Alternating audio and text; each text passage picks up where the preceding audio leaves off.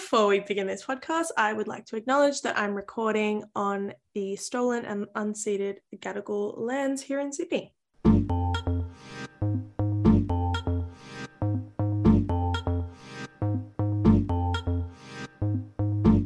Hello and welcome to our very first episode of That's Hot, the podcast helping you get even hotter than you already are by giving you all of the information you need to help the world get cooler.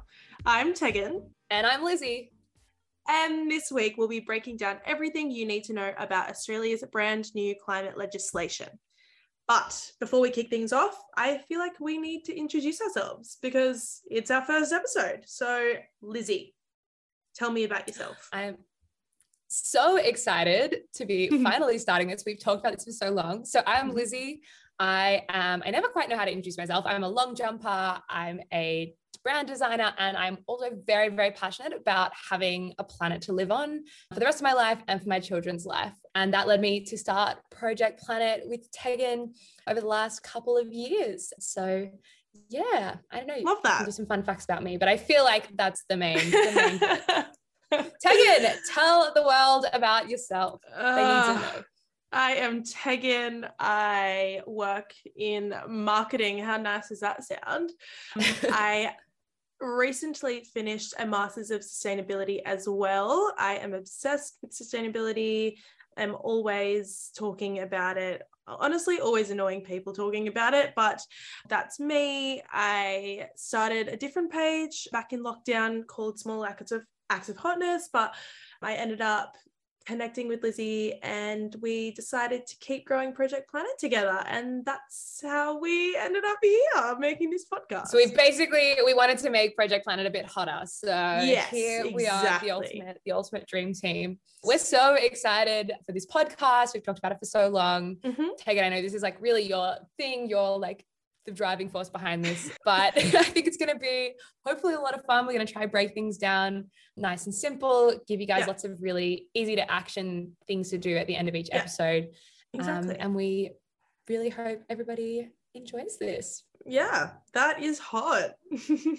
That's hot. That's hot. That's hot. That's hot. That's hot. That's hot. That's so hot. Okay, we're starting off with an absolute bang, and we're going to talk about the climate bill, which has just passed now. I guess it's like a very, at a glance, like simple thing. Like, yes, a climate bill has passed, but there's been like decades of work that has gone into this. So I think we need to break it all down. Lizzie, do you want to ask me some questions and I can do my best to answer them? Sounds like a plan. So I guess the first thing, we've obviously heard about this climate bill. It's been all in the news. You might have seen it recently. What is actually in it? Okay, so in a nutshell, the climate bill enshrines into law an emissions reduction target.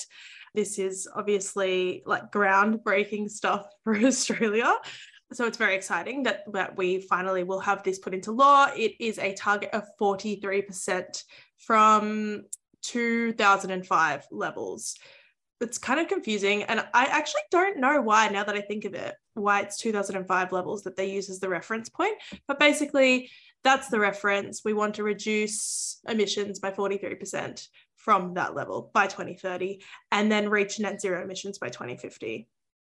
I guess the process of a bill being passed, it needs to go through the House of Reps first, and then once it passes through the House of Reps, it goes to the Senate.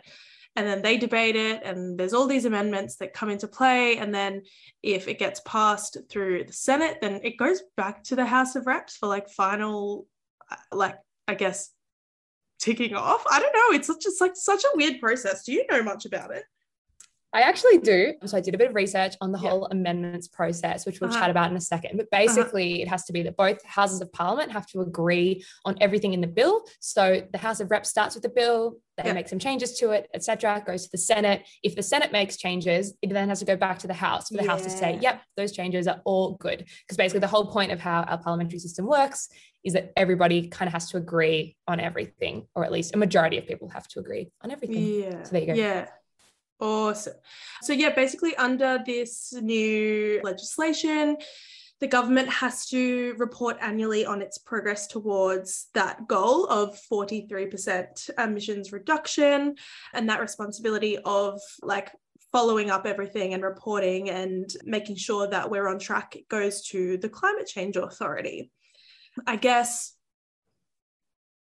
it's incredible that we finally have a climate bill, but it's important to note that there was like a lot of complexity going into this, and the only reason that it passed is because they had the backing of the Greens, and Adam Bent and the whole party were very, very adamant on Labor, I guess, agreeing to the fact that this target is a floor, not a ceiling, and we need to do way better than 43%. So it's going to be really interesting to see the policies that get formed based on this bill and like actually like ways that we can implement this target. There's a lot to come, and like I guess thus far it's just been a lot of talk, so it'll be crazy to see some like actual action from this. I guess what is important about the bill is that it finally tells investors from across the world that Australia is ready for renewable energy investment. It's like a huge deal. Obviously, like money is what makes the world go round, and the government wants to see like investment from organisations and businesses and companies from within Australia and across the world in renewable technology. So again, wait and see what happens. Love that. So I feel like there's been lots of chat about it. Why is this such a big deal in Australia? Like, why? Surely, it's 2022. I don't even know anymore. I feel like we're pretty agreed on the climate science. Why is it such a big deal that we're only like now passing this bill to legislate a 43% emissions reduction goal? So, as I guess like a lot of people who will probably listen to our podcast know, there has been just like decades of climate wars in Australia, and all of the parties disagreeing with each other on not even targets, just like literally the smallest details, and being very stubborn in the way that they are sticking to their policy and not collaborating on anything. And like, I guess being a politician and like working in government takes a lot of compromise, and there just hasn't really been any compromise from any direction. So I guess this climate bill is a really good representation of compromise from all ends to an extent. Is it compromise though? Because I feel like we haven't had let's be real, there was one coalition MP that voted for this. Yeah. So is it more that now there's just a time where we actually have a majority in parliament that wants to pass climate legislation, right? Yeah. Like we're still not seeing the coalition out here like, hell yeah, climate action, right? Yeah, sorry. When I say compromise, I feel like compromise from like Labor and the Greens and independents. I just kind of like the coalition are just literally living in their own world at this point. Like, they're on another planet. They like need to be on another planet. It's just like bonkers. So yes, compromise to an extent from certain parties. Basically, it's the first time in nearly a decade that the parliament has come together to pass climate legislation. The last time this happened was when Labor was last in power. And yeah, it's like huge news for Australia. I guess we're very known across the world for not partaking in climate action and not having strong policies. So it's nice to see our name like back on the map in terms of like just the bare minimum of action. It was very cool. I feel like actually hearing people say good things about Australia and some like podcasts and things that I've listened to and news reports from around the world. I think that's a big change from the last 10 years. And I think that's like probably why this bill is so important.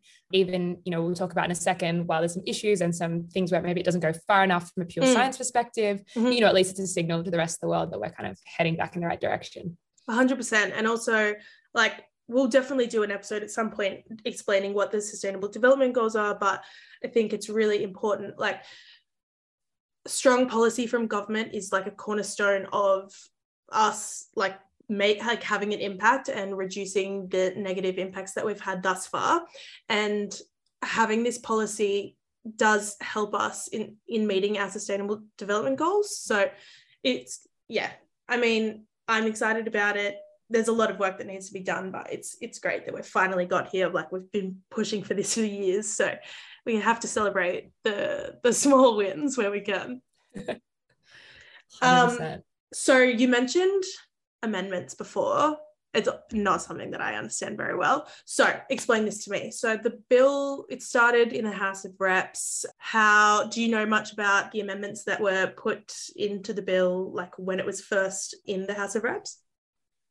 Yeah, well, here's some research I prepared earlier. So basically, firstly, just to start off with, an amendment is basically a change to a bill, and a bill is the actual thing that gets through Parliament, and when it gets passed into law, it becomes an act of Parliament. So when it's a bill, it's still kind of in the working phases, and different people in the Parliament can propose amendments. Sometimes they're rejected, sometimes they're kind of crazy. If you'd like some light reading, you can go and see what some of Pauline Hanson's party proposed to amend some things. It's always fun. I'm like, but basically, I don't even want to do that. That's terrifying. We have some fascinating people in our Parliament. Yeah. Anyway, with this bill, there was both amendments in the House of Representatives and in the Senate, as we mentioned before. So in the House of Representatives, because Labor actually has a majority there, they didn't need necessarily to sort of negotiate with any of these independents in order to get the bill passed, but they still chose to kind of take a vote on some of these amendments. Some of them are quite minor. It's just changing the wording around them. The one sort of more significant one was independent Helen Haynes secured amendments regarding regional economic benefits and considerations. But a couple of other amendments by the Greens and people like Andrew Wilkie to try and actually raise the ambition were rejected. So that's kind of what happens in the House. And then the bill gets sent to the Senate. And in the Senate, it's a bit more interesting because in the Senate, Labor doesn't actually have a majority. So they need to have the Greens, definitely. And they need to get at least one other person. And at the moment, that kind of like person who's sort of the like big sort of energy in the Senate who can kind of make these calls. I'm not sure whether like, I'm not sure what the podcast rating we're going to have is. So we'll just say big dog energy is David Pocock. So he's an independent senator from the ACT. He's been very vocal about the need for climate action. So in the Senate, he basically required that some amendments were made to the bill around transparency. So this is things about ensuring that the Treasurer releases information about greenhouse gas emissions at the time of each budget. So it's about tying the sort of stuff we talk about each year in terms of the federal budget to our climate impact. So thanks to all of that, then as I said before, it had to go back to the House. Tick, tick, tick. Great success. So that's amendments for you. And that's how we have a bill. And we have a bill. Well, now we have an act. Magic. Piece of legislation that exists. Incredible. Yeah. So that's seriously, like, some fun. It's actually insane, like the power that David Pocock holds. Like, I know. It's so, like, I guess this happens in every like Parliament, and like just the way that it's composed at the moment. Like, he genuinely has so much power.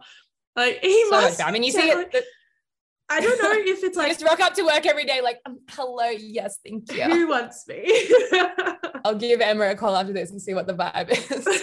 I guess it's similar. You see it in the US, like part of the reason that there's been a lot of challenges getting climate legislation and things passed over there until recently was they have kind of the same thing where they have a couple of senators who basically can make the decision about whether something passes. So as you said, it's kind of crazy. But that's the actual how it becomes like a law. So what are people actually saying about this now that it's kind of out there in the world? What's the response been? I mean, within the parties themselves, obviously Labor is like over the moon about this legislation being passed. Their press release, as with any press release from a party, was just like a glowing review. Said like it's a step towards implementing the Powering Australia plan. We're creating jobs. We're putting downward pressure on power bills and reducing emissions. Yes, like I would hope that this legislation does that, but from within the Labor Party, glowing. The Greens, they did support the bill. They obviously didn't get in all of the amendments they would have hoped for, but again, they're very positive in that we now finally have legislation and that we are somewhat ending the climate wars. I guess all of the Greens really wanted there to be a veto on all coal and gas projects. Labor weren't keen on this. As we know, Labor is still like somewhat in cahoots with the coal and gas industry. So we will they're never definitely have to chat about that one at some point. Yeah. So they're never going to veto coal and gas projects. Well, not for now, at least. So yeah, mixed responses from the Greens. Obviously, the coalition did not support the bill. And like I said, we will call out yes, with the exception of Bridget Archer, who exactly has been sort of put herself forward, voted against or voted for a number of things across the floor. So do want to call that one out. Love that. But otherwise, yeah, no support from within the coalition there. Mm-hmm. Yeah. So they're just in like fantasy coalition land. They're actually like currently developing a new climate policy to take to the next election in a few years. And it's completely based around nuclear energy. Like they just honestly terrify me. We'll like leave unpacking the coalition to another time, I think. And then from independents, also like relatively positive, very similar to the Greens. Like a lot of the independents went to the election with similar climate policy. So they sort of have the same outlook. I don't have exact quotes of what she said. Obviously, Zali Steggall, independent MP, she proposed her version of the Climate Act a few years ago to Parliament, which had a much stronger emissions reduction target of 60%. 60% reductions by 2030. She had also released like a 5-step plan to how we would actually pass this act and action the policies within it. Like, I love Zali. She's incredible. Like, the team behind her just are seriously doing the most. It'll be really nice to see. Obviously, we're continually progressing in our climate action, and it'll be great to finally one day have that stronger target like Zali's proposed act was. But for now, we'll just stick with 43%. And then I guess, like, in the great wide world, what did you think the sentiment from the bill passing was? No, I think it was kind of the final bill only passed, I think, like a week ago, and I think it's been a bit overshadowed by some other news in the world. I think it's kind of one of those things where we sort of knew this would probably get passed. It got passed. It's certainly a good step in the right direction. I think it's pretty clear that science demands we do a lot more. And I think, why you still see, as we talk about, Labor like approving coal and gas exploration and mining, it's a little hard to kind of fully feel excited for this. But I think, it was like a mixed response depending on what side of the internet I was on in response to this. What did you think about it? And I guess second to that, do we feel like this bill goes far enough, both in terms of your own opinion, I guess what we've done in terms of what are other people saying about whether this bill is enough?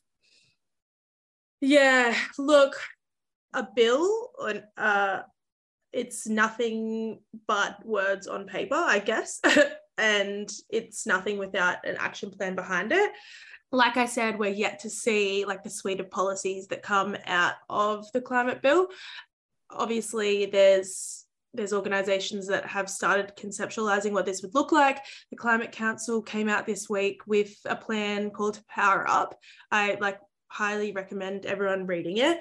It's super interesting. It's like a 10-step roadmap that builds on the government's climate plans and is based around accelerating our energy transition, getting Australia back on track in terms of climate action. And it also, at the same time, acknowledges and addresses the cost of living crisis. So it's a super interesting plan. Again, it's a plan. It's words on paper. But it's good to see all of the press that's come out about it. I think most of the publications picked it up just because it tied climate action with cost of living so well. And like, it's so clear that by investing in renewables and transitioning our economy to a renewable energy-based economy, it's going to bring down cost of living. So it's just a matter of implementing strategies so that we can actually turn around the position that we're in, basically. So basically like a plan without any actual plan for how to do it. Exactly. Exactly. And it's difficult. I can't even imagine what it would be like to be working in the government and trying to like pass any sort or get any policy in place with all of the different stakeholders that like have a say in it. So it's difficult, but it's so important. Like our our world has warmed to 1.1 degrees above pre-industrial levels. Australia is already at 1.4 degrees of warming.